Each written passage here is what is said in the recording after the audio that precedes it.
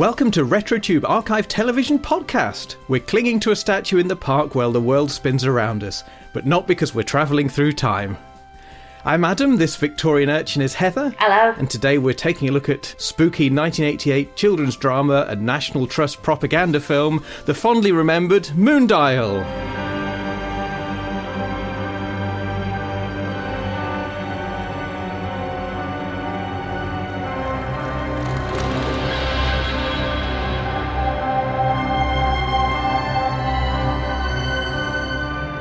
Moondial was a six-part adaptation of Helen Cresswell's children's book of the same name, broadcast on BBC One during February and March 1988. Directed by Colin Cant, or can he?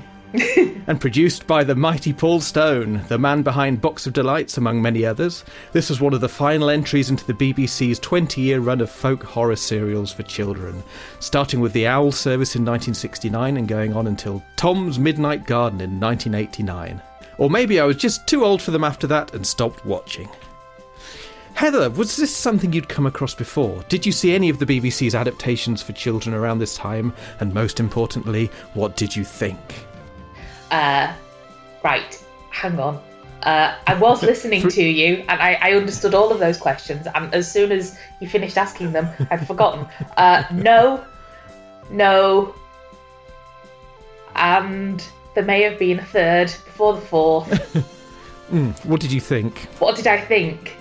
I have very mixed feelings about it. Excellent. This makes for good podcasting. Before we watched it, you were like, I want us to do Moondial. And I looked up about it, and I am a big wimp. This is well documented. I have always been a big wimp. I have suffered since very young childhood with horrific nightmares, very, very vivid. I think they're real while I'm having them. There's nothing that happens in the nightmares that makes me think that it's not real. And I'm really hypersensitive to a lot of things. So most things give me nightmares, which is pretty much why I only watch spy shows and Batman. Yeah, anything that's like got a hint of anything, I am just a big no. When you said you wanted us to do this, I had a quick look. The review that I read was that it was this demonic, satanic thing where there are ghosts and stuff. And I was like, and Satan himself was going to be in it.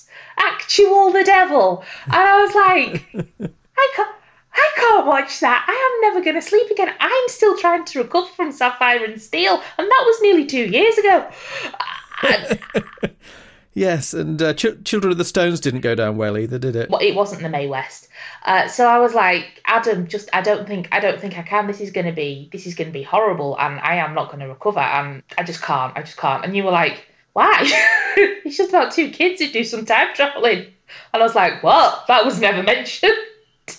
And so I went in kind of expecting to be terrified. I was a little terrified, but I asked you to watch it first just to double check that it would be okay. And you assured me. I assured you there was no Satan. And you were right. No Satan. It's essentially just an academic talking nonsense. Yes. We've been friends for a long time. You know I'm a wimp. You know some of the big things that get to me.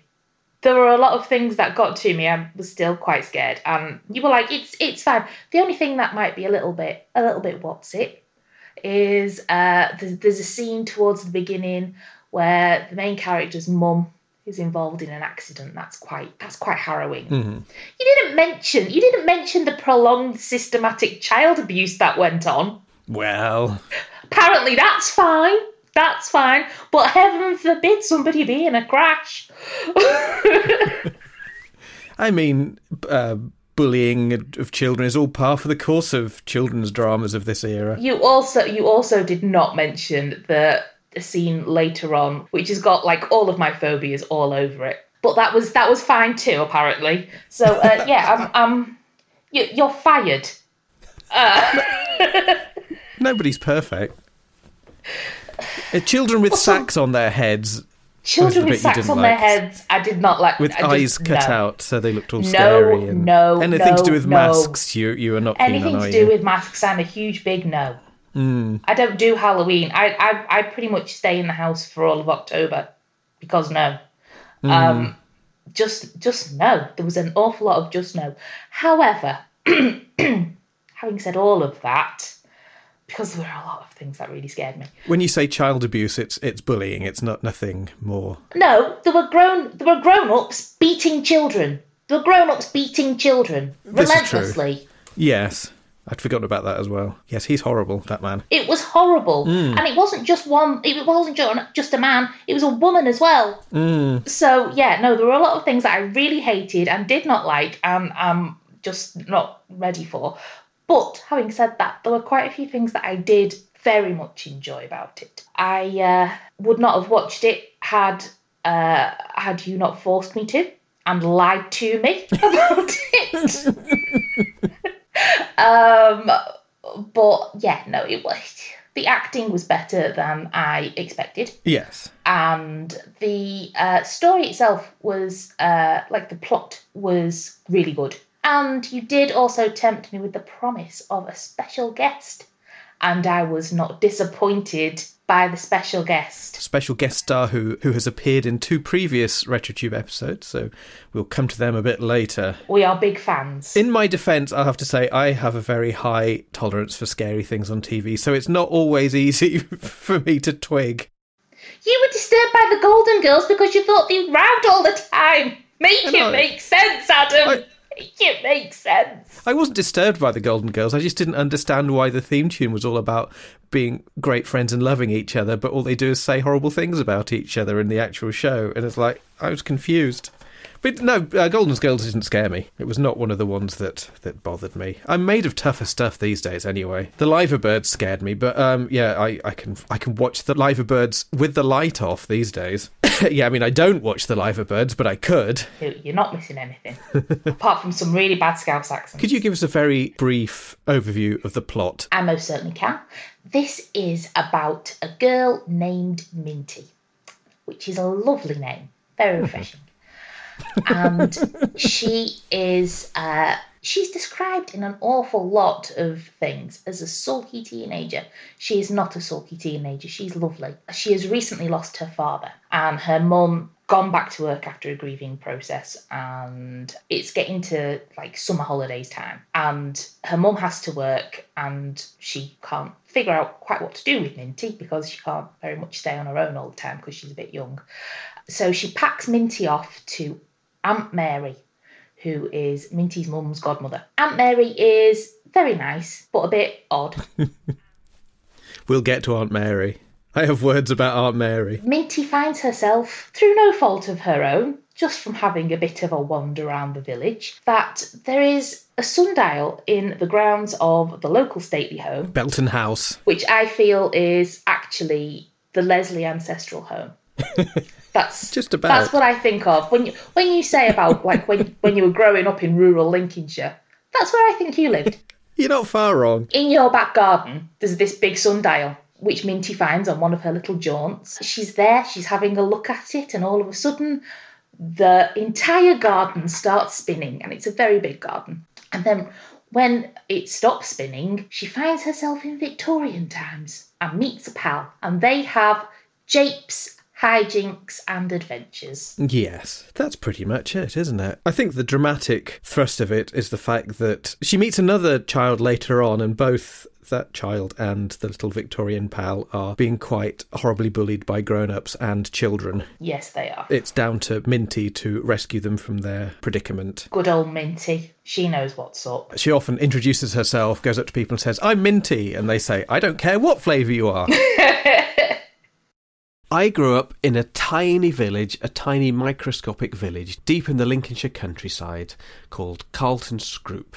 This is a proper old-fashioned working-class village. It wasn't the more modern, gentrified middle-class villages that you tend to get now. This was a proper working-class village. It was like living on Tatooine. If there's a bright centre to the country, you're in the village that it's furthest from. Very, very flat. We had the twin sunsets. I would often stand on the edge of my farmstead looking out over the twin sunsets while the mournful horn music played. We didn't have a shop. There was barely a pub. Back in the early 80s, we didn't even have a telephone, so it was a 10-minute walk through the countryside to the nearest phone box if you wanted to call someone, and no one could call you. I don't know what people did in emergencies back then. If we needed anything from the shop, and it wasn't grocery shopping day when we went to Fine Fair in Grantham, and my dad wasn't around with the car, we all had to get on our bikes and cycle 3 miles to Caythorpe if we wanted milk or sweeties or ice cream or anything like that. If it was baking day and we'd run out of flour, on our bikes, off to Caythorpe, along the main road, contesting with huge double-decker buses and lorries roaring past. So it was a very tiny and indistinct and insignificant village. The only really defining feature it had was on the hill overlooking the village. There was this huge Cold War microwave repeater telephone mast. Very distinctive looking thing. And it got into my dreams every night. There were so many nights that I dreamt about it collapsing. All these anxiety dreams about the radio mast collapsing or sinking, tilting like the Leaning Tower of Pisa. Even though it was a telephone mast, we called it the Beacon, I think because it had red lights on it. So at night, even at night, you could see it because it had these very bright red lights. So much so that when I was at primary school, I insisted to someone that the reason it was there was to stop aeroplanes crashing into it. That was its purpose. It was there to stop aeroplanes crashing into it. That made total sense to me. Well, that's fair.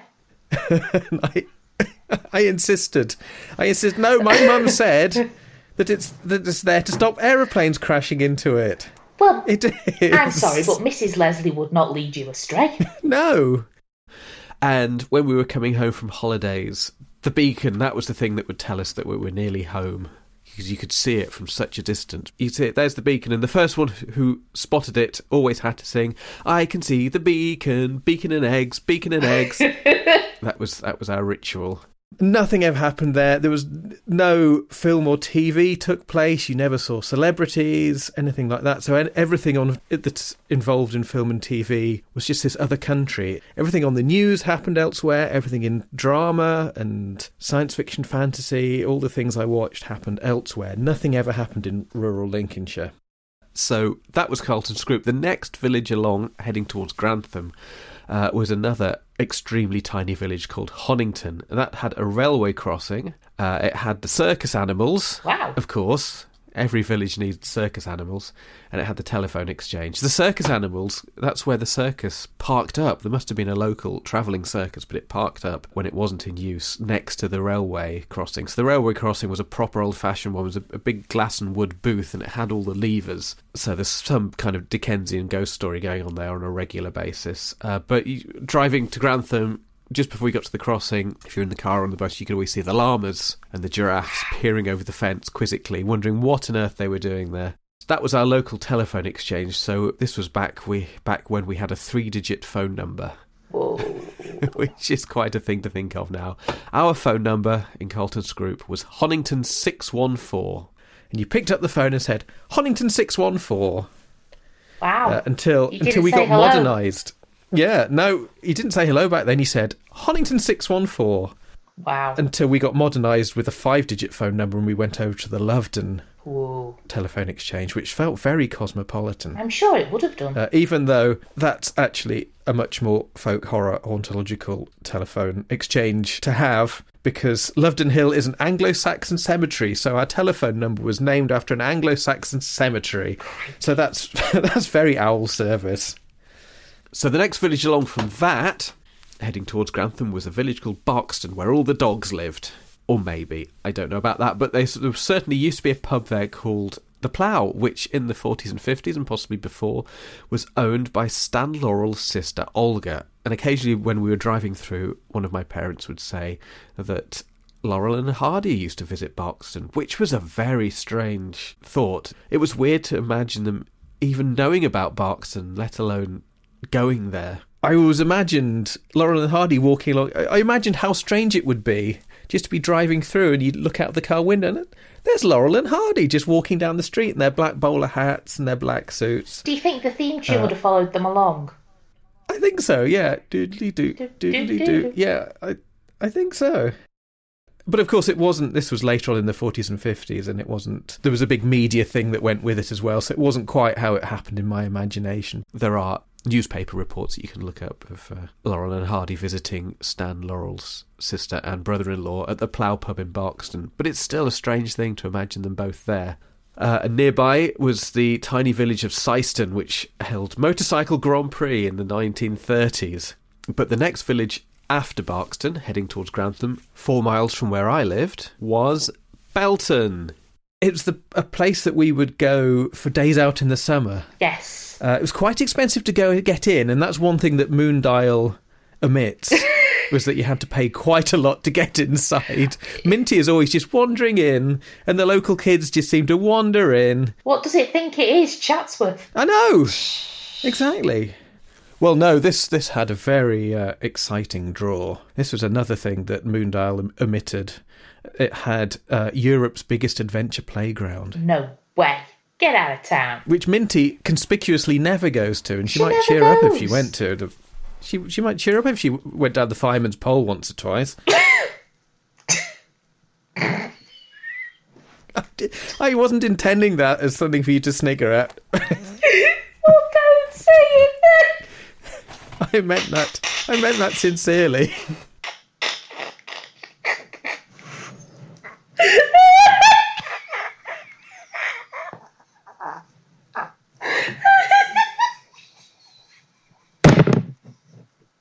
Drop my microphone.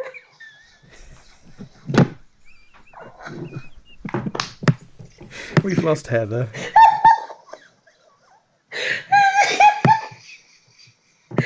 Oh, I'm so sorry. I'm so sorry.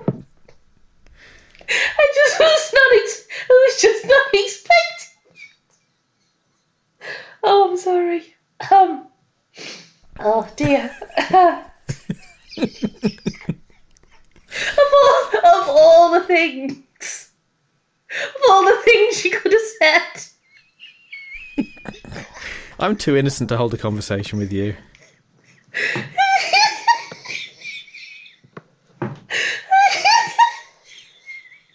There was a couple of fireman's poles. It was great fun. I'm sure it was. I'm sure it was. Please stop talking. Okay, it's fine. It's fine. It was just unexpected. Oh dear. Poor old Minty. Do you not think she suffered enough? Oh dear. Yeah, it was this big adventure playground. It was by the road. So it was all along the other side of the wall next to the main road. So when you're on the bus coming back from Grantham, if you're on the top deck of the double-decker bus, the 102 or the 201, I think, going back towards Carlton Scroop, up towards Lincoln, you could see all the children playing on this big adventure playground. So there was these wooden things. There was a pirate ship. Nice. I think there's like a castle. You didn't lead with the pirate ship? No, the pirate ship was great. So you could climb up the rigging and go down the fireman's pole. You had to have a fireman's pole. Well, yeah, it would be rude not to. I don't know what earthly good firemen would be on a pirate ship, but anyway. Well, it's made of wood. It would have been a health and safety nightmare, though. There was very little safeguarding, and it's been demolished or dismantled since. Apparently, parts of it have been or there's a new one reassembled elsewhere, but I think the original location, it's all gone. But there's quite a stretch of these big wooden constructions that children could clamber all over and hurt themselves on and get terrible injuries. Wonderful. I survived intact. I was one of the lucky ones. You don't understand. You weren't there. You can't know. You weren't there at the Belton House 1985. No, you don't understand. We saw things. But the great thing about Belton House was that it had all these different environments in it. They all fitted together. But you could never, or at least because I have no sense of direction, I could never quite in my mind remember how all these different environments fitted together. So it became this sort of weird psychogeography, and I often dreamt about, even long after I moved away, I dreamt about Belton House and the grounds of Belton House, and trying to find my way around and finding all the different places and uncovering all these different areas. So there was quite a dark area of woodland that had a kiosk where you'd buy strawberry splits. We bought a strawberry split every time we went in. Did it only sell strawberry splits? Was that? I think we just became a bit habitualised. Okay. There was a scary Industrial Revolution era water wheel in a shed. What? I think they had to keep it in a shed to stop it getting out and marauding. Yes, it happens. Just an ordinary looking shed, but you'd look into the window and there was this huge water wheel in it, churning away this big industrial thing. That's on the way to the adventure playground. So you go to the adventure playground. There was a miniature train that you could ride on that took you deep into the jungle. And then I think parallel to that, along the river, there was a boat ride, and that was a bit like Apocalypse Now. You get ferried out into the jungle, and I think that ran parallel to the little train. You could also walk through the woods, so the adventure playground would kind of peter out and you're just walking through woods.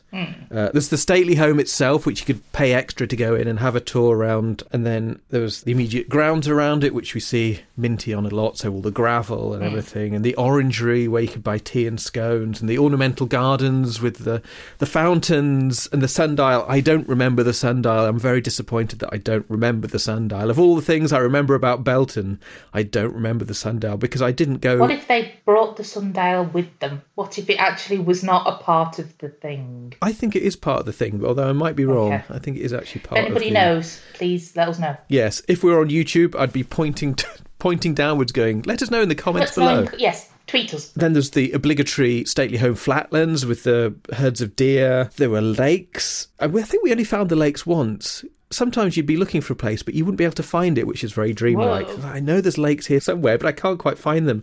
And one summer we went, and there was millions of baby frogs jumping about. Like you'd be walking and just these hordes of frogs. It was really cute. And then if you walked far enough, you could find yourself just in regular fields, which was quite surreal. Like you've paid to get into Belton House, and now it's just regular fields, like it's a normal place. And then you'd have to work your way back to the magical stately home area of it. There's a photograph of me there with my cousins, and I'm howling because one of my cousins bit my finger. How dare they? Because that's the kind of thing they would do. Cousins. So imagine my delight when suddenly there's a TV drama set there. That would be incredible. Except I didn't live there anymore when it was on. Oh, piggin' hell.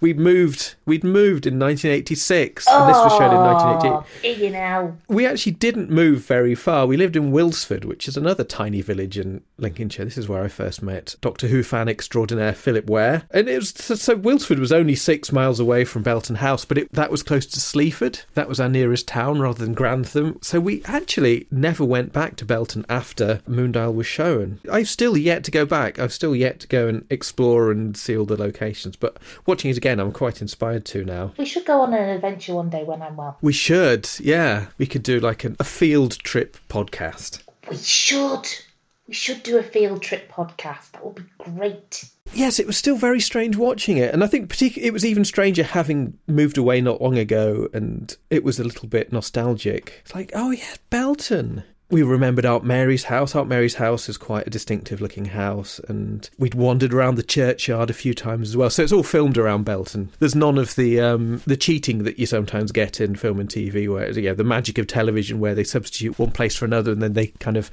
mess around with the geography of it. I think this is fairly faithful to the actual geography of the area. Like The Prisoner. Last time I spoke to my mum about Belton House, she said that one year we went along and it was unexpectedly closed. And I wonder if actually that was summer 1987, which would have been when they were filming this. Because it came out in winter, early spring 88, so it would have been filmed in summer 87. Yeah, you would think, because she does a lot of wandering about in the dark in a nightie. You wouldn't do that in Lincolnshire in winter, I would imagine. No.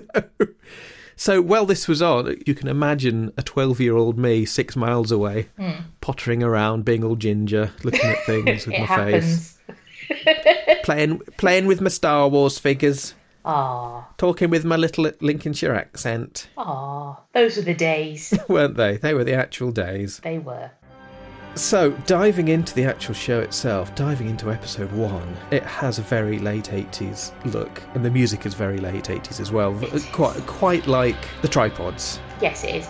The version I saw, because I don't have the DVDs and was not about to fork out for them, the version I saw, all of the episodes were spliced together. They didn't include any credits or anything like that. So I don't know where episodes began and ended, and I think I only saw the very first ever opening credits, so I don't know if there is a different opening credit scene that I need to see or be aware of. So for me, I just saw the beginning bit where Minty walks up to the lodge and looks in through the window and sees the little girl and then the lady coming to take her away. And then there's the sundial, and then a raven comes and sits down on it. Yes, that's it. That's the opening titles. Yeah, I think it's more or less the same. This is an early 90s edited version that you saw, so it's a bit trimmed. So there may be things that I'm referring to that you didn't actually see because they've trimmed it. I'll just pretend. I wish they'd cut the horrible bits.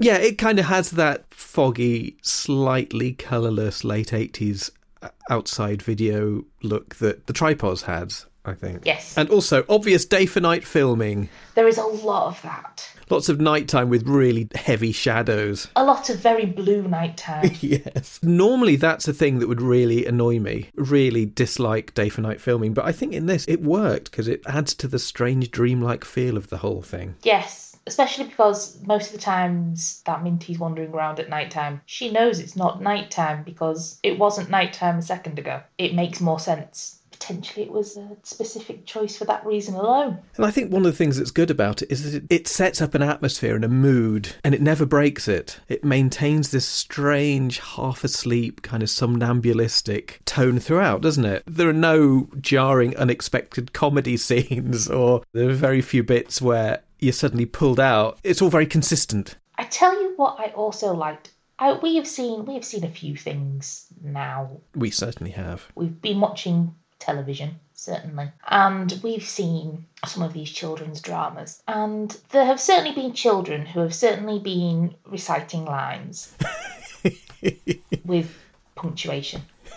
This, I feel, is the first time we have seen a children's drama where there are child actors, acting actively and convincingly and really well. I would say that by and large the children are much better actors than the adults in this. In fact, that was a note that I made. Certainly Minty and Tom, fantastic actors. I don't think I've seen either of them in other things, which is a shame for acting, because they were really good. Yeah, I don't think they did a lot after that. Tony Sands, who plays Tom, seems to now run a horror film festival. Aww. So I think that's a good start. If you're in a folk horror TV series playing a ghost, yes, that's a great start in life if you're then going to go on to run a horror film festival. And I think Ciri Neal has retired from acting and has gone on to do other things instead. Fair play. I saw an interview with her and she felt that she'd done acting, she's given it all she's got, and she wants to have more of a variety in life, so has gone on to do other things with her life, which seems fair enough. I think that both of those actors seem to get it. Yes. Whereas a lot of the adult actors don't really know what's going on, I think. They're experienced actors. One of the actors, our guest star, was fabulous.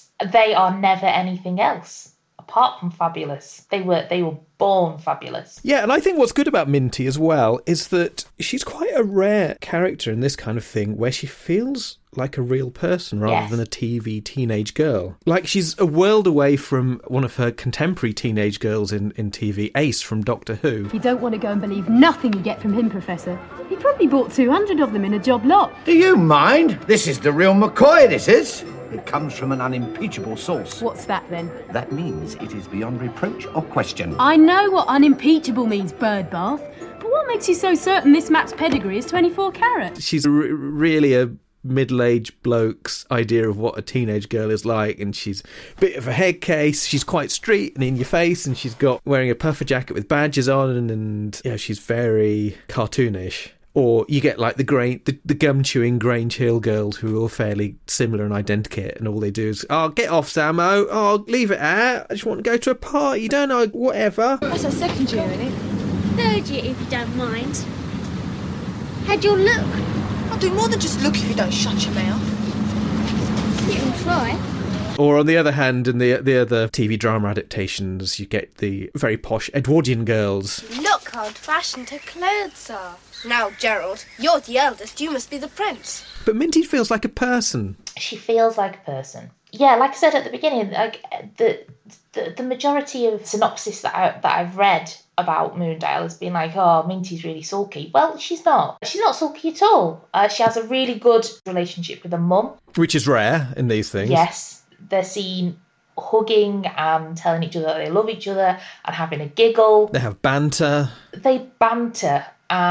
She's very polite to the adults that she meets. She's not confrontational. She's not, I mean, apart from like one tiny moment, she's very funny. She's very dry. She gets on with her mum's boyfriend as well, which is very rare in these things. She likes him, whatever I forget what his name is.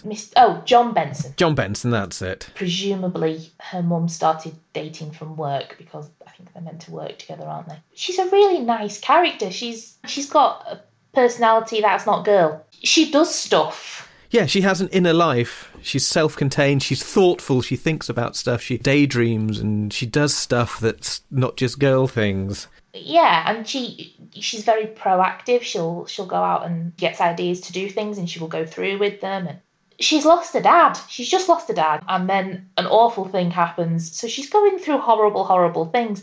And when you're going through horrible things, you cannot 100% be giggly and cheerful and skip. But despite the fact that she's going through all of these awful things, she is never an unpleasant child. And you know me and how much I can't stand children. Minty's probably one of the nicest children I've seen in a children's television show. And she's not nice and, like, just passively nice. She's a morally strong character.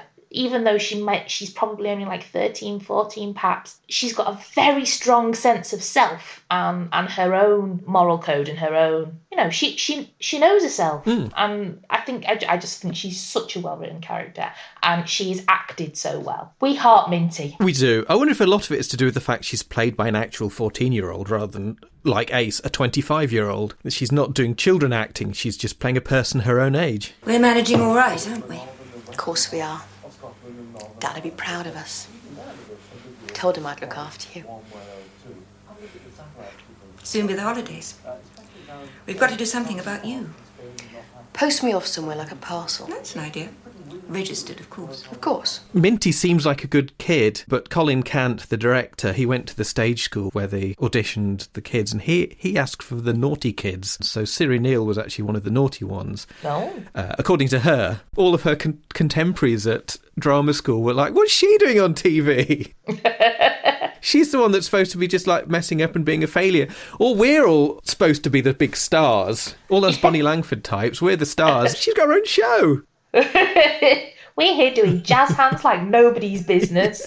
And there she is. Do you remember in the very first episode we did, the Tripods one? Yes. I said, Kerry Seal, Ciri Neal, gotta have a system. Yes. Kerry Seal played Beanpole in the Tripods. Oh, yes. And I said, I'll explain later what that means. So this is later. So Ciri Neal. Oh my God, it's time. Minty. It's been 3 years. Kerry Seal, Ciri Neal, gotta have a system. So I finally paid off that gag. Wow, you are so patient. I know. Sorry, for the second time I feel speechless. If anything's been edited out of the version you saw, this may be one of the things. Did you have the very strange scene where she does dirty talk with her mum? What do you mean? So she's chatting with her mum in the living room and talking about all the things she might do and places she might visit, and she says, maybe you could put me in a package and pop me in the post. Oh, no, I saw that bit. I thought that was hilarious. It was hilarious. It was dirty. Well, it's like... Where would you stick the stamp? Yes, and where? Yes, what stamp you'd have to stick on me, and where would you stick it? She said it in such a... She said it as an innuendo. Surely. She does. But it's hilarious. She just meant her bottom. She did. That's all she meant. She wasn't... It's like... It was funny. It was funny. Have you never said rude jokes to your parents? I'm the only person who, like, basically spoke in fluent innuendo with both of my parents. Is it me? Am I weird? It's the way she said it. It's like, and where would you stick it? Would you stick it? Ooh, and her mum's just like, Somewhere appropriate. Yeah. Post me off somewhere like a parcel. That's an idea. Registered, of course. Of course. Wonder what it would cost. What stamp you'd have to stick on me. And where would you stick it? Somewhere appropriate. I'm sure you would. It's nice she's having fun banter with her mum rather than... Because it's so often they just write... Mum and teenage daughter, they bicker. Yes. And they row and the slamming doors. There's none of that in this. No, there's not. It's like, it's a bit like the Children of the Stones relationship between Blake and the kid. Because they both like each other. He's much naughtier, though. He's much more of that... He's a lot naughtier. He's very much that aggressive 1970s boy archetype. Yes. He's very short-tempered and aggressive, like a lot of boys in the 1970s seem to be. Well, they grew up to be very short-tempered men. They did. This is true. You nutter! Look at my bike! You stupid old fool! Look at my jacket! Go on, swear a bit. Call me words. Oh no, the village idiot! Just my luck! What do you mean? Get out of my way before I whack what's left of this bike round your straggy neck! One thing that really bothered me about this at the time of watching it, and still quite annoys me now, is the accents. Those are not Lincolnshire accents. No, they sounded like more Bristol-y or Devon-y, entirely the other side of the country. They've got these actors in, specifically Arthur Hewlett and Valerie Lush playing Mr. World and Aunt Mary, who talking like with their rounded R's. That's not how we talk in Lincolnshire. I've put her in the same room you used to have, Kate. Oh, I should like that. We'll take these up. You remember where it is? It's the door facing you at the top of the stairs. I haven't lived in Lincolnshire for a long time, so I can't really do an authentic Lincolnshire accent anymore.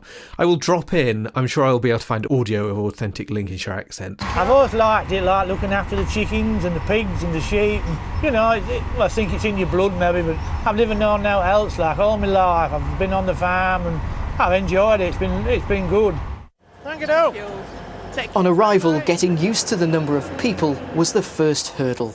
I never thought there'd hardly be this many people, toing and flowing, aren't they, all the time, you know. It's unbelievable, really. It's a bit different to being down your old faces in the open. There used to be a programme on Channel 4, and I think it wouldn't have this title these days. There's this programme called Human Mutants. I mean, I suppose it's meant to be ironic. Is it about the X-Men? I think possibly they might be a bit more discreet these days. Anyway, that's always my way into a Lincolnshire accent. You would pronounce it Omen Mutants. All right, mate, are you a mutant? Oh, mate, are you some kind of mutant, are you? Teenage Mutant Ninja Turtles. Teenage Mutant Ninja Turtles, mate, innit? East Midlands is a very peculiar collective of... And I say this with love, because I actually love an East Midlandy accent. Like Nottingham is... Yeah, Norringham, Norrow. I think Nottingham is a beautiful accent. Stop blarting. My sister still says this. My sister's younger than me, only by 5 years, but she's still younger. And she'll say, stop blarting. Stop crying. Bobbos. Look at them bobbos in that field. Bobbo is a horse. As accents go, and as the English language is meant to be pronounced, I feel people from the East Midlands say things properly. Good, Outside well, I'm glad of to hear Liverpool, it. East Midlands are the only people who say things properly. And each place in East Midlands have their own way of addressing you. So in Nottingham, they call you me duck. They do. In Lincolnshire, it's meat. Meat. They managed to make mate 2 syllables somehow. Wow. Me old meat. That's clever, isn't Yeah. it? Meat. I never had the full rural accent, although I was less RP than this. But I still say bath. I'm going up the path to have me bath. What the hell are you doing having a bath at the end of a path? Well, that's where bath is, isn't it? At end of path. I would really hope not. I mean, it's not outside. You'd have to go into the bathroom. But the bathroom's at end of path. Okay. Anyway. That sounds a little bit less stressful. But one thing's for sure, they don't talk like that. They don't. So I was very displeased about that at the time. That looks so nice. I made a jelly. Children like jellies. Oh, I love jelly, especially orange. So what did you think to Aunt Mary? I have many thoughts about Aunt Mary.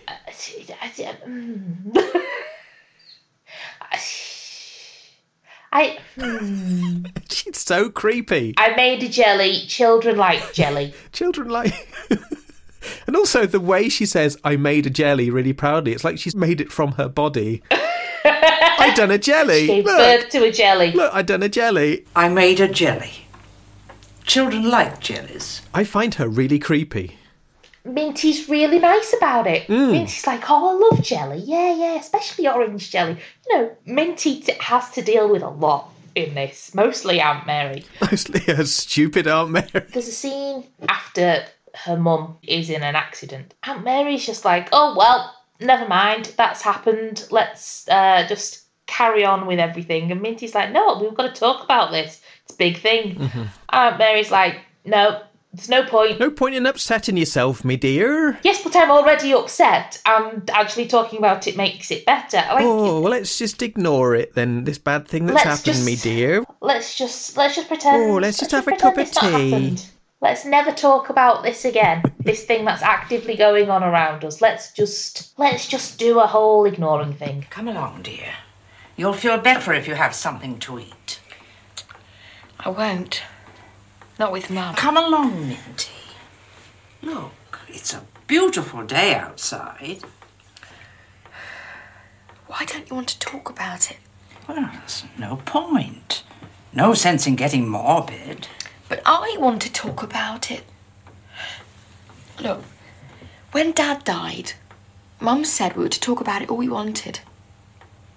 And we did. Sometimes it made us cry. But it always got less and less bad. What can't be cured must be patiently endured. You feel Minty's discomfort at having to spend time in a house with this woman. She's not someone you really want to be around. It's like, I must say, I haven't disliked a character in a drama this much for a long time. Just any time she's on screen, she really irritates me. It might be deliberate. She seems very determined to remain clueless. But this is interesting as well. This is very counterintuitive, because most of these kinds of dramas, if there's an old lady in it, she will be very wise. She'll be the person you go to and she will have insights. But this woman's stupid. Yeah. She has no insights. Really awful. And just says the wrong things, but is quite smug and arrogant because she thinks she knows everything, but she has no clue about anything, and she goes around saying these creepy things like children like jelly, and yeah, I don't like her. I don't make her go away. This is no slight on the actress herself, who's probably great. Valerie Lush, she lived to be 97. Wow. Which is pretty good going. She seemed like she was almost that. No, she lived until 2016. Wow, crikey. There were other adults that I hated more. One of the things that she said that I did make note of is what can't be cured must be patiently endured. Mm-hmm. And I only wrote that down because it was my dad's mum's phrase of choice. Although Nana Wainwright never said patiently. No. It was nice to hear that phrase, weirdly, because I've not heard it since before Dad died, because he would say it quite a lot. I think it is another example, though, of Aunt Mary just kind of shutting out emotion. And Minty is a very modern child, and she wants to talk about her emotions and talk things through. And she says that this is how we coped with Dad's death. Yes. Me and Mum would talk it through and talk about how we felt. And sometimes we would cry about it, and that's fine. And she's like, oh, no, dear, no, we must keep our emotions. Oh, gosh. She doesn't even say we must keep our emotions bottled up. She just comes out with these platitudes and these awful oldie-worldy truisms. We will not be talking. We will not be having the emotions. This is Britain! She's very much a children should be seen and not heard kind of character. So, yeah, I think I just really took against her. I didn't like her at all. That's fair enough. I find old ladies quite creepy, as it is. So I'm not arguing with any of this, because I just kind of nothinged her. I think I was mentally comparing her to the old lady in The Children of Green Know, who is this very wise old lady who knows everything, and she's very kind and insightful, and you go to her with your emotions and she already knows exactly the right thing to say, and she knows the experiences you've just had. But she's not wicked, she's not like wicked Aunt Mary. She's just dim. She's not mean. She's just a low-watt bulb. She's a low-watt bulb. Pre-Aunt Mary, while Minty and her mam are still on the sofa discussing stamps. Oh, yes. But I haven't got any stamps. Well done. Thank you. Minty comes out with a line that really hit me very hard. and I got very teary. She said, sometimes I get frightened since Dad died. Things don't seem safe anymore. Yeah, it's true. Mm-hmm. Yeah, I feel very much that. Oh. So yeah, I think from the very start, I had an awful lot to connect with Minty over. Sometimes I get frightened. Since Dad died, things don't seem safe anymore. Particularly for something for this era, it's quite good at being emotional, not just being hijinks. Yes, and it's a very healthy approach to mental health. It's okay to have all of the feels. All of the feels are good, even the bad ones. It's all okay. This is a line I wrote down. This is when they're at Aunt Mary's house and Minty's mother says to Minty, I've always thought of Bilton as a happening kind of place. Oh, mate. It's not, you know. There's about 3 houses there and they've all got old ladies in them.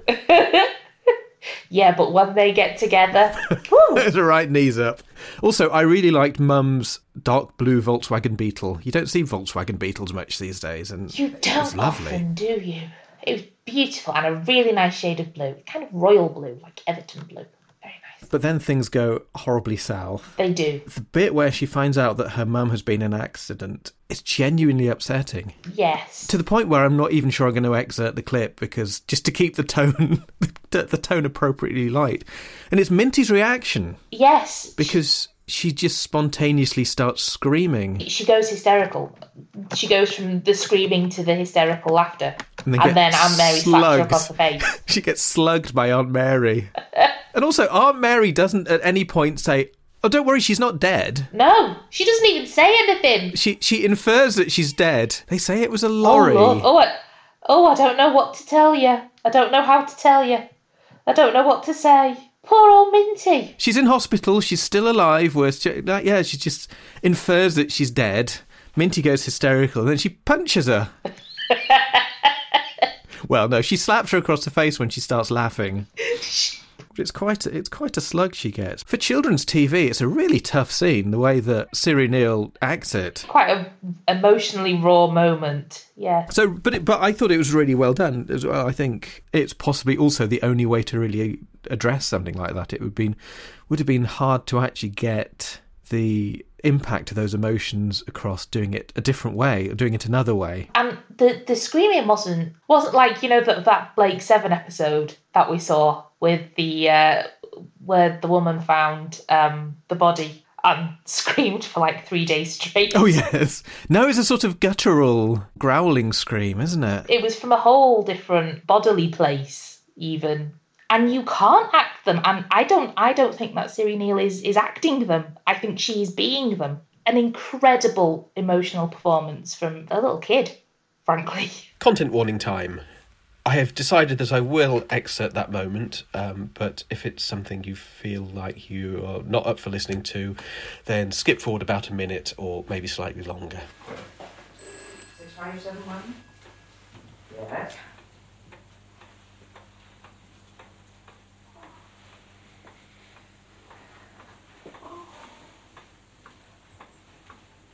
Oh my God. Oh yeah. Yeah. We're waiting here for you.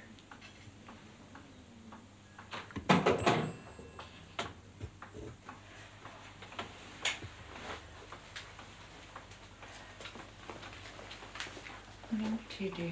Is something wrong? Oh dear. Oh dear, whatever should I say? Never in all my life. Is something the matter, Aunt Mary? Dreadful, quite dreadful. I don't know. My mum. Is that nothing to do with my mum? Yes, there's been an accident. Lorry, he said.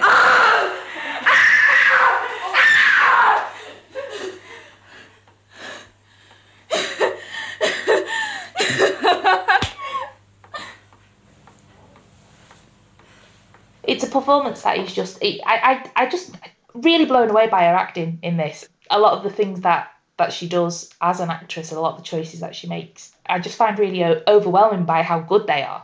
Good old Minty. Good old Minty. Oh, which is short for Aminta. I looked this up. Araminta, yes. Araminta. It's from the Greek. It's from the ancient Greek. And it means defender and vindicator. Oh. Hello, Freddie, foreshadowing. It wasn't just a random middle-class name. No. No. Araminta cane. Minty cane. You hang those on the tree at Christmas, don't you? I wonder if she's in relation to sugar cane from something like that. Maybe. Yeah. So to walk off her emotions because Aunt Mary's no help, she goes up to the house, the Belton house. Yes, Aunt Mary won't talk about it. And halfway up the driveway is the lodge, which I think is where you would pay to get in normally. I think that's where the actual toll booth was. But in this is where a man called World lives. I don't know why his name is World, Mr. World. And if anything, he's even creepier than Aunt Mary. His acting was all weird, and he was immediately talking to her about ghosts and having to rescue children without even really saying, hello, how are you? He's immediately onto about ghosts. And, my name's World, I know it's weird. My name's World, I don't know why I'm talking like that. You're here to save the children. Yeah. It's you. Come save the children. You'll find out about that later. Yeah, that'll be £5 entrance, please. You'll find that out in a later episode. Yes. Not one is being left behind, are you? No, I live here. For a while anyway. With an aunt, Mrs. Bayer. Ah, yes, I've heard about you. So what's your name? Minty. Minty Cane. That's a funny old name. Minty. Short for Araminta. At least it's not 2 a penny. Oh, no, it's not that. Come to meet the children, I dare say. What children? That'll be for you to find out. You mean there are children living in that house? I didn't think anyone lived there. Not anymore. I didn't say anything about living. You mean ghosts? I didn't say that either. But the moment I set eyes on you, I knew. That's her, I thought. That's the one to turn the key. What key? To set them free. Those children I've known for 60 years or more, only in snatches, mind. Glimpses and voices crying. Crying? Because they're locked up and begging and crying to be set free. I can hear their voices in the wind, sense them in the shadows. And I fear aches sometimes. Because they're there, begging me, and I haven't got the key. But now, you've come. Yes. There's only 3 grown-ups in the entire thing. The nurse, the doctor, and Minty's mum, who seem like just normal, well-adjusted people. Yes! Minty's mum's boyfriend is a lovely chap. He's, really supportive. He's really, he genuinely cares about Minty. He's just dead nice. And everybody else is just like... The character of the boyfriend was really nice, but the actor played him in such a weird way. He's saying things in a very strange and deliberate way. Yes, Minty, we will go and see your mum now. And it has a slightly patronising tone to him. And I think he's one of the adults that doesn't quite get it, doesn't quite get the tone. But I don't know if it's deliberate, that it's maybe an alienation device to make Minty feel isolated, that all of the adults around her just seem like they're on a slightly different plane somehow. It may be deliberate by the director to get that feel of isolation for her. I don't know, I feel like we're being quite charitable. I think we are, aren't we? I mean, I think the best illustration of that is this scene at the hospital where John and Aunt Mary are there, and they have the weirdest conversation. Oh, I think that was cut out of the one that I watched. Oh. I think I ought to warn you, Minty, what to expect. You mean about the tubes and things? You won't find it easy to see Kate, to see your mother. As you see, in a way, she won't be there. Just asleep? No, not just asleep. Much further away than that. But But you mustn't be frightened, Minty, because she is still there. Of course she is. It's marvellous what they can do these days. And she'll probably know that you're there, somewhere deep down. I'm sure that can't be true. Not if she's still in a coma. Oh, no, I didn't see that. Oh, yeah, that was a really odd scene. It's just very strange and awkward, and I couldn't tell whether it was deliberate or whether it's a combination of the scripting and the acting. It's quite an eerie scene. I think we've discovered through the ages, particularly as Doctor Who fans, that cutting down a multi-episode TV series into a feature-length thing is rarely a good idea, and particularly when you're just arbitrarily editing bits out for no good reason. What I was going to say about going back to World, the impression that I got of him was that it was a sort of an attempt to have a character of the ilk of Patrick Troughton's character in Box of Delights. Yes, I think so. And that's what they were kind of aiming for, but missed. Because, very few people are Patrick Troughton. He deserved to get zapped by a vervoid, frankly. Which would mean nothing to you. And we don't say things like that lightly. For me, he came off more creepy than mysterious and charming. Just this strange old man living in a cottage on the way to Belton House who comes out and tells you that children are relying on you. Not ghosts. Not ghosts, though. They're somewhere in between. But I can't say more than that because... They're somewhere in between. They're in Manthorpe. There's a Grantham joke for you. Oh, dear. And then Minty encounters some local kids. So much stonewashed denim. Ugh. There's a lot. It's a very 80s moment. Acres of stonewashed denim. And there's a dreadful ginger child. Horrible ginger child. Who leaps out at Minty. Leaps out and scares Minty with a copy of the Dandy. Luckily, there's one much nicer ginger character later on, but at the moment, he's letting the ginger side down. But there's not enough houses in Belton to have supplied all these children, and children aren't going to come into Belton just to hang out outside of Belton House. That gave me flashbacks to horrible local children picking on you. Yes. Nobody likes horrible local children. Nobody likes horrible faraway children.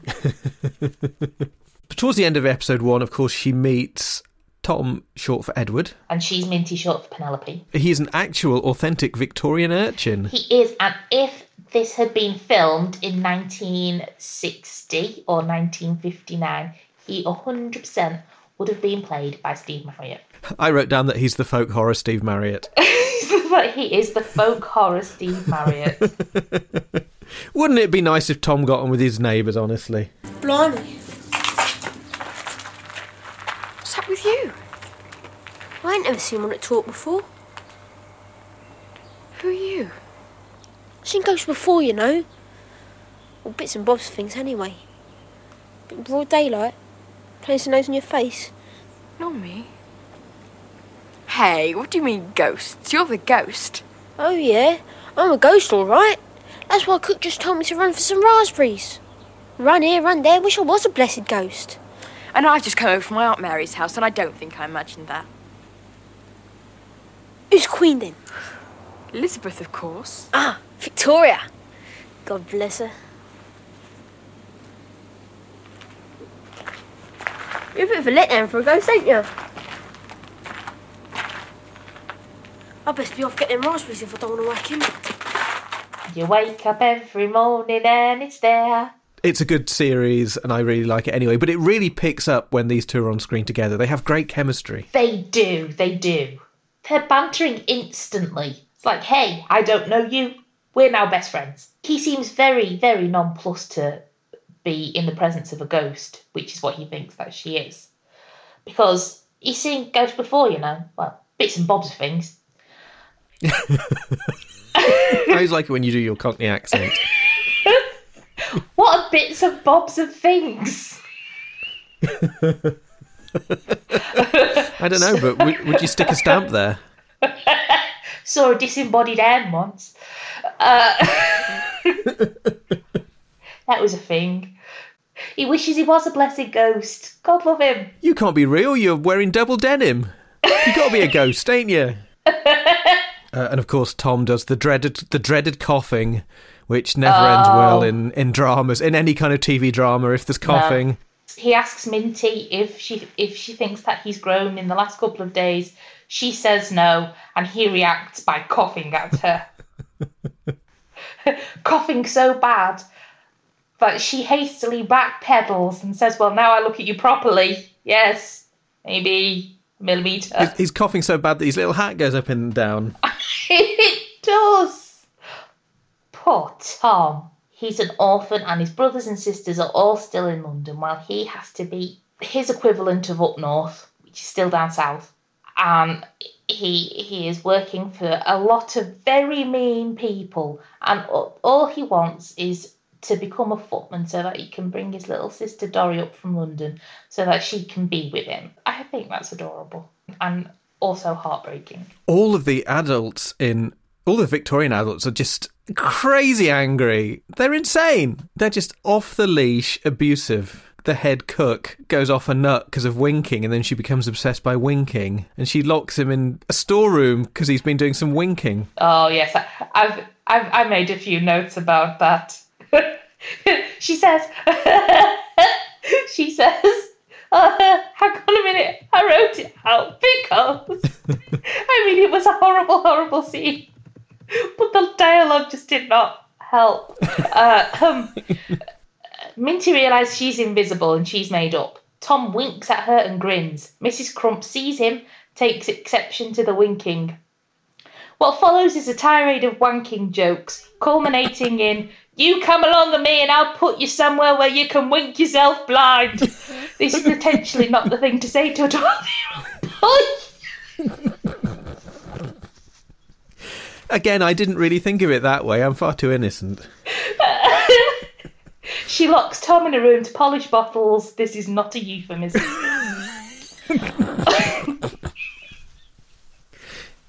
Unfortunately, she also locks Minty in there too. And Minty's very upset about this. Poor old Minty. We've reached the second cliffhanger already. The cliffhanger of episode 1 is a handshake cliffhanger. Yes! Where they're going to shake hands to test whether one of them's a ghost or not. But they succeed in actually shaking hands, which suggests that Minty has time travelled, which indeed she has. Oh, there's another creepy adult in episode 2, the creepy guide in the blazer. That old man who appears when she's looking at a painting and is generally a bit creepy. Why are all the adults so creepy? Oh, no, I didn't see that was chopped out. Oh, was that bit that was edited out? She finds a painting that has... Sarah is depicted in the painting. Oh, right. A character we meet later on. So it's just an important plot point, arbitrarily chopped out by the people in 1990 who edited this video together. Do you like it?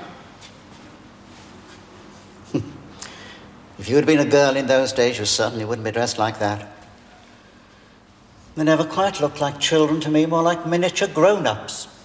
I know what you mean. Those children, are they Victorian? No. Much earlier than that, the previous century. Is that dark shape? Looks like a child with no face. A portrait, no face. Oh, yes, you may be right. How very odd. Never noticed that before. Are there any ghosts in the house? Ghosts? There's some sort of story about the Queen's bedroom, star-crossed lovers or something like that. It's not Tom. Have you seen the kitchens yet? The spinning moon dial reminded me of the TARDIS console in The Mind Robber. We get to see the mysterious little girl, and of course she's singing nursery rhymes because that's what little girls do. Spooky little girls sing nursery rhymes. Yes, and Minty joins in. A lady calls for the little girl. She comes out and grabs hold of her and drags her away, calling her a devil child and saying that she scared the moon away. Not a thing we should say to children. She seemed like a bit of a nasty old pasty. And nobody can scare the moon away. As Happiness Stan found out. Exactly. There he was, watching as the white light slowly made the night bright. I was sleeping by while time stands still. This is a very small faces-esque podcast, accidentally, isn't it? We do have a Cockney urchin in this. One thing I noted whilst watching Children of Green Know, but I think it's appropriate here as well, is that I think Paul Stone should have been Doctor Who producer around this time and taken over from John Nathan Turner, who'd had quite a run and I think was possibly losing a bit of inspiration. Towards the mid-80s, Doctor Who was really starting to lose its sense of mystery and was becoming this very gaudy, brightly coloured, violent pantomime with very little mystery and magic to it. And people will often say, oh, well, it's the 80s, what do you expect? That's what TV was like in the 80s. But actually, the Paul Stone stuff, like this and like Children of Green Know and Box of Delights, shows that actually BBC drama could still do really magical, mysterious stuff. And I think if someone like him was producing Doctor Who and doing these kinds of stories, you could get back to the kind of William Hartnell early days of Doctor Who's sense of mystery and magic, or even going back into the mid-Tom Baker era, getting that really spooky, lovely kind of Saturday tea time, cosy with the fire on and the curtains drawn, settling down to watch some mysterious, spooky Doctor Who story. 31, 32, 33, 34, 35, 36, 37, 38, 39, 40. Carrot juice. It'll do you good. Honestly, carrots are full of vitamin A. Mel, have you studied my ears lately? So I just noted down that the ginger nurse is the only reasonable adult in it, because the ginger nurse is making up for the horrible ginger boy who scares Minty earlier, when lovely John Abbott turns up playing the Doctor. And the Doctor seems lovely. This was also cut. Oh, no, you missed John Abbott. John Abbott, for anyone who doesn't immediately know the name, he played Vince in Horror of Fang Rock, and Vince is the best character in Horror of Fang Rock. I always think that John Abbott looks like Ray Davies, which you won't know because that was cut out from your version, which is a terrible shame. Absolutely. It's a marvellous idea. You've got to swear that you'll never, ever listen. Do you promise? Cross my heart and hope to die. And you've got to make the nurses swear as well. Oh, I'll make them. If they don't, I'll kick them out. Sounds like a very special story you've got to tell. And she'll hear it, Minty. Never you fear. She's a long way away at the moment, resting, but she's there. And the one voice she wants to hear in the whole world is yours. I'm going to Google John Abbott right now because I have not seen Fang Devil Rock. Oh, no. Yes, that's the other John Abbott who was in an episode of The Monkees. Oh, yes. Yes, no, it's fine. I agree. He does have a look of Ray Davies, yes. Mm-hmm. I worked out that Minty lives in Uxbridge normally, because at one point when she returns back to her normal house, she picks up the Hillingdon Leader newspaper. I love all of this local knowledge that you're bringing to this episode. Yes, I mean, I looked that up. I don't really know Uxbridge. When we get an episode of a show that was filmed in Tarleton... then I'll be able to come into my own. But I don't think anybody knows where Tarleton is, and frankly, they're far more fortunate than I am. We're introduced to the idea of Miss Raven, and I like the fact that we hear about Miss Raven quite a long time before we see her. Yes. So she's an absent character who's around but unseen for a while. So she's coming to live, this character who's a ghost hunter called Miss Raven, and she's lodging with Minty and Aunt Mary in a spare room, and so Aunt Mary tells her all about her, and Aunt Mary says very positive things about her, but World has very different opinions and doesn't like her, and she's a sort of person that he wouldn't even give the time to. But I really like that they build up this anticipation of the fact that we don't see who Miss Raven is for a while, and Minty starts to get quite anxious about meeting her, and then she has this lovely scene where she just talks herself into liking it. So she's probably just a lovely old lady. She's got slippers and she does knitting, and she tells herself these things to make herself feel less anxious about Miss Raven. Oh, Mum, I do love you. And I miss you. I can't tell you how odd it feels to be talking to you and you not to be there. But I've got this story to tell. It's a true one. Of what's happening to me here in Belton. And in a funny kind of way, it's as if it's your story too. Like it's an adventure we both have to go through together before you come back. And now you'll have to wait till the next instalment. Who is the mysterious hooded child? And why do we only see her at night? And who is the sinister Miss Raven? The ghost hunter. Dun dun dun.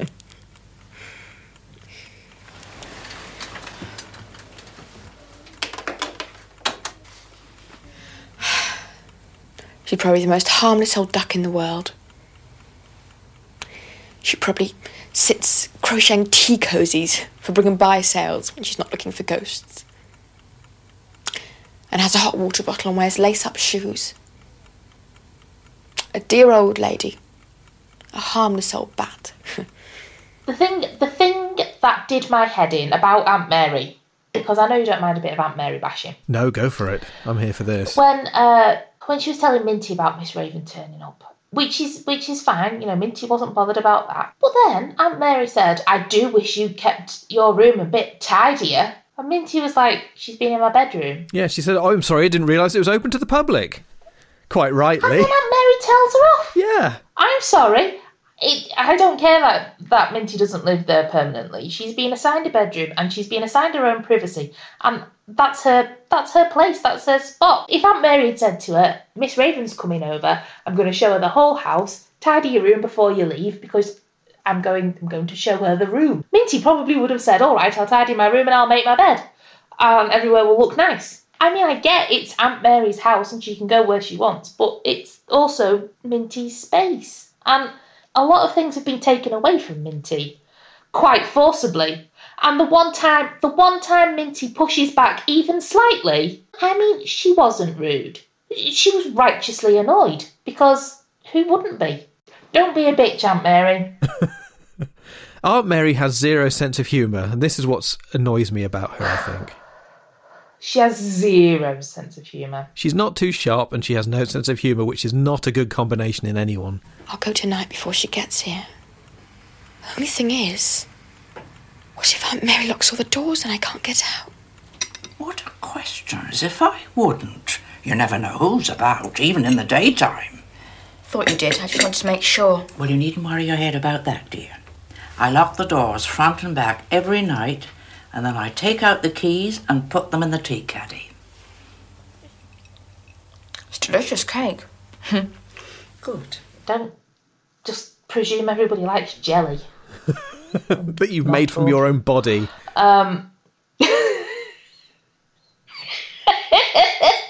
Gross.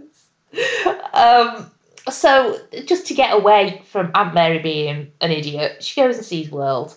World is like, "This woman is horrible. Don't trust her." So, to cheer herself up, Minty goes walking through the graveyard. I got really worried about this because she sees this gravestone that says 1871, and it's just a tiny gravestone, and that's all it says. And she presumes from that the grave is for a child. And then she says, "Why doesn't it say dearly beloved son or daughter of anyone? This is very sad." And I have a feeling it's Tom's grave. Well, the initials on it are EL, and we know what Tom is short for.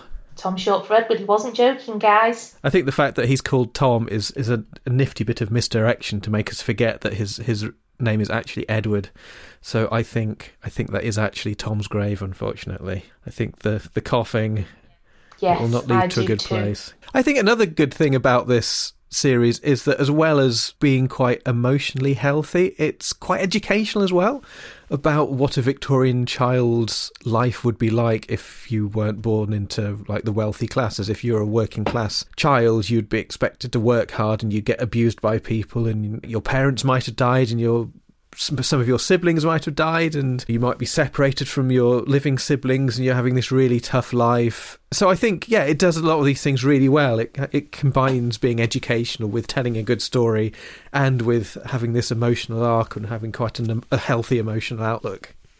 At one point, Minty goes to see World, and she says to World, "Has there been a woman here asking things?" To which World says, "A lot of women come here asking things." Do they now? You old devil. They don't, World. They don't. Come on. Or possibly, a lot of women come here asking things like, "No, World, that's me. That's always me. It's always the same one. I come here asking things. I'm here every day asking you things." Minty finds a picture of her mum, which she sticks on her wall, and I really like the fact that it's Joanna Dunham's headshot. It is. It's Joanna Dunham's spotlight photo. It is. Have this to remember me back. Yeah. And also hire me if you have any roles going. Yes. This is what I look like. Minty's having a chat to a mam's photo, And she's decided that she's going to start recording her escapades from her time with Aunt Mary, all about the time travel and everything. She's talking about Miss Raven, and even though she's tried to reassure herself about the crocheting and the hot water bottles and things, she still decides to go back to the sundial at night before Miss Raven arrives the next day, and the gates to the lodge are locked. And she's so upset, she just turns around, and then the first thing she sees is a cat that looks exactly like Wilby. Oh, yes, I remember. The big orange cat. Yes. The big orange cat. I was like, Wilby, what are you doing there? In 1988. You were only born in March. Towards the end of the episode, we see a close-up of Minty's night counter, the counter beside... What's it called? The little table, her little night table beside her bed. Bedside cabinet. Towards the end of the episode, we see a close-up of Minty's bedside cabinet, including a can of Panda Cola with the old-style ring pulls, the type that would come all the way off, so you could just leave them lying around the countryside. Oh, do you know what? That too was cut. Oh, was it? I didn't even get to see an old can of Coke. You didn't get to see the Panda Cola, guys. Blimey. Maybe very nostalgic, though. I mean, I don't think that old-style ring pulls are better, because they would just get left all over the countryside or end up cutting you. Yes, that's true. But it's still nostalgic to see the old type style ring pulls. Do Panda Pops even still exist? I don't know if they do. I'm not sure I've seen a can of Panda Pop before, because normally they come in the little plastic bottles, but this was a can. This is a can of Panda Cola, probably from the Spar shop. I love things like that are like actually properly nostalgic. Like at the beginning of episode 1 when they're watching the 6 o'clock news. Like I'd forgotten 6 o'clock news.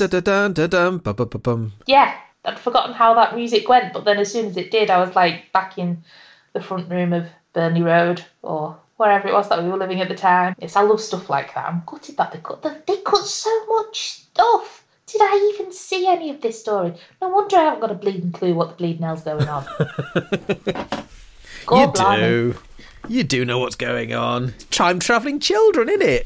I like the story element of her reading a tape or making a tape for her mum to play to her. So her mum's in a coma in the hospital, and she's been to visit her mum, but it freaks her out a bit and she doesn't really like it. And at one point she goes to see her mum and she says, "Hello, Kate," and then she can't really do anything else. So rather than actually being in the room with her mum and being freaked out, she records these C90 tapes for her, so her mum gets to hear about these adventures that she's been on, which is nice. It's a very evocative thing, I think. Just recording tapes for people is a very evocative thing. It is.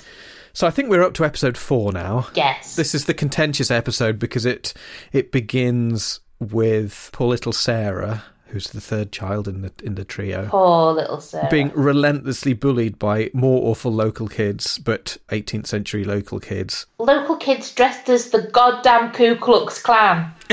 Yes, there's sacks on their heads with eye holes, and they're chanting "Devil's Child, Devil's Child, Devil's Child." And horrible, terrifying. Yeah, what's the time, Mr. Wolf? What's the time, Mr. Wolf? Do you know, Mr. Wolf would skip his dinner time if he heard them chanting like that.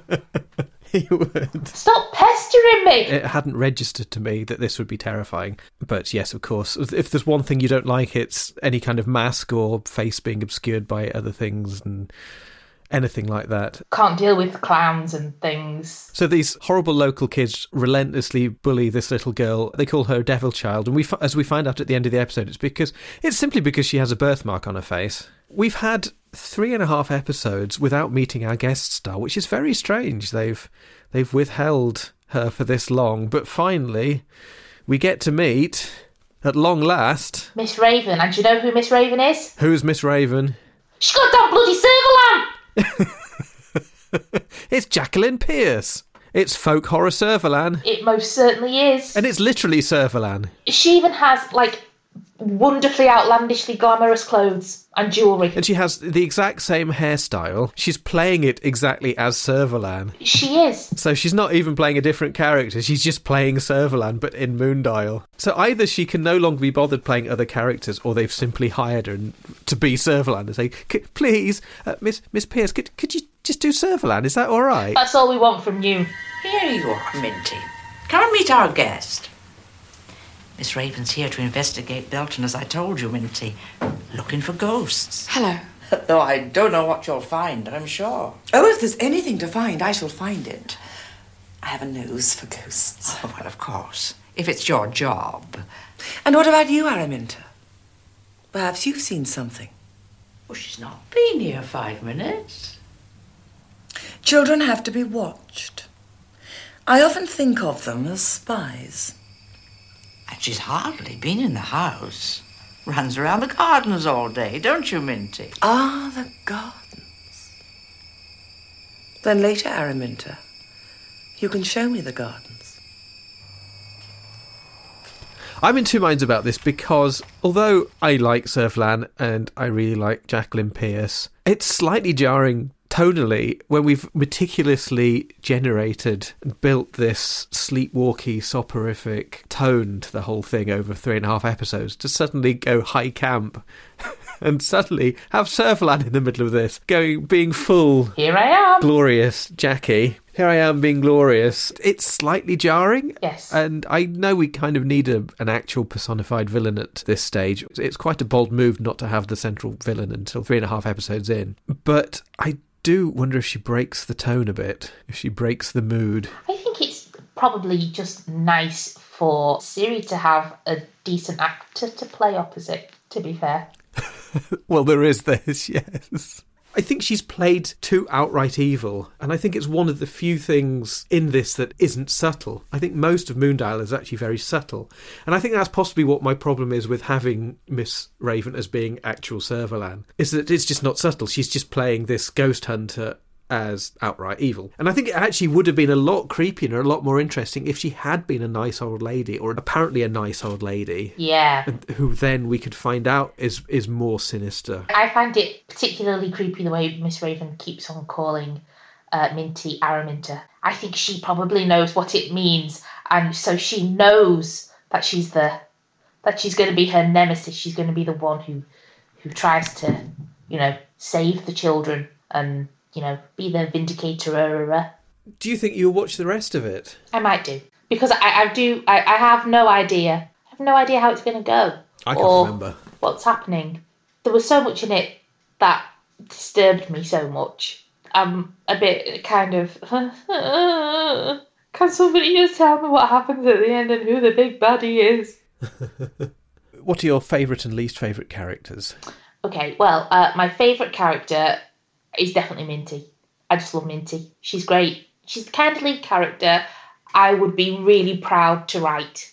I think she's a wonderfully written character, a wonderfully nuanced character, and I think she's acted superbly. I just 100% love Minty. We are all Team Minty here, with a special shout out for Tom as well, because he was just adorable. I don't know. Oh, my worst character was just the vile children being back. No, my worst character was the gardener. Oh, yeah, Mags the gardener. Mags the gardener, who's just... proper battering Tom away. Just, ugh. Oh, somebody should punch him in the face. All of the adults who are being mean to the children, just don't be mean to children. If you don't like children, don't go near them. It's fine, they're like spiders. If you don't bother them, they won't bother you. You don't need to squash them. You don't need to hit them. Just put a jar over them. Yeah, put a piece of card under the bottom and then carry them outside. Put them out the window. Just chuck them out the window, especially if, like me, you live on an upper floor. So basically you hated the children and you hated the adults. They were your least favourite characters. Your favourite character was the ginger cat. Wilby's ancestor was my best. I think it's no secret which was my least favourite character. I can't even imagine who your least favourite character might be. You've been so discreet about it. I think I would agree on Minty as well. I think to not only have a central character who is so compelling, because it's just difficult to write central characters, but also a teenage girl, which seems to be the hardest character for anyone to write. I think it helps that A, the part was written by a woman, and B, played by an actual teenage girl who was an actual teenager and an actual girl, rather than a woman in her 20s like in Doctor Who. That helped a lot. That did help. Because even if, you remember quite vividly what it was like to be a teenager, you're not a teenager. You're going to try and act like a teenager. Yeah. how do you do, fellow kids? Exactly. Again, I probably know the answer, but your favourite and least favourite elements? I really liked the place, the house, the Belton house, and the gardens, and the beautiful looking place. I think the orangery with the black and white checked floor, beautiful, beautiful place, and all of that. I thought the scenery was beautiful. I thought the houses, the architect. I thought the location. I think my favourite bit, my worst bit, just the scariness and the trauma. And just, honestly, to be fair, in future, if you could try and refrain from making me watch adults beat children, that would be useful. I shall do my best. I'll put it on the list. Thanks. I shall put it on the list along with literally everything else. And the actual devil. And masks. Masks, gloves. Yeah. Tall Scotsman. people.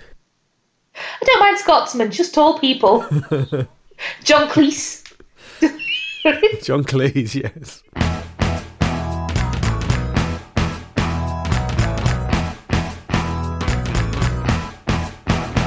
Thank you ever so much to everybody for tuning in. Thank you, Adam, for forcing this upon me. It's been an experience. If you would like to get in touch with us, you are more than welcome to. We're always happy to hear from you. You can get in touch with us on Twitter. Our Twitter handle is @retro_tube. Our email address, if you would soon use that, is retrotubepodcast@gmail.com. We're vaguely alright at getting back to people. Yeah, we were better. We used to be better, and then our admin assistant, me, got very, very ill and just stopped speaking to anybody for quite some time. So yes, I'm sorry about that, but we will do our best. Our Twitter address is @retro_tube, and our email address is retrotubepodcast@gmail.com. You are more than welcome to get in touch with us. We love hearing from people, and we will see you again shortly, I hope. That's very much all from me. Adam, please will you have the last word? I made a jelly. Children like jellies.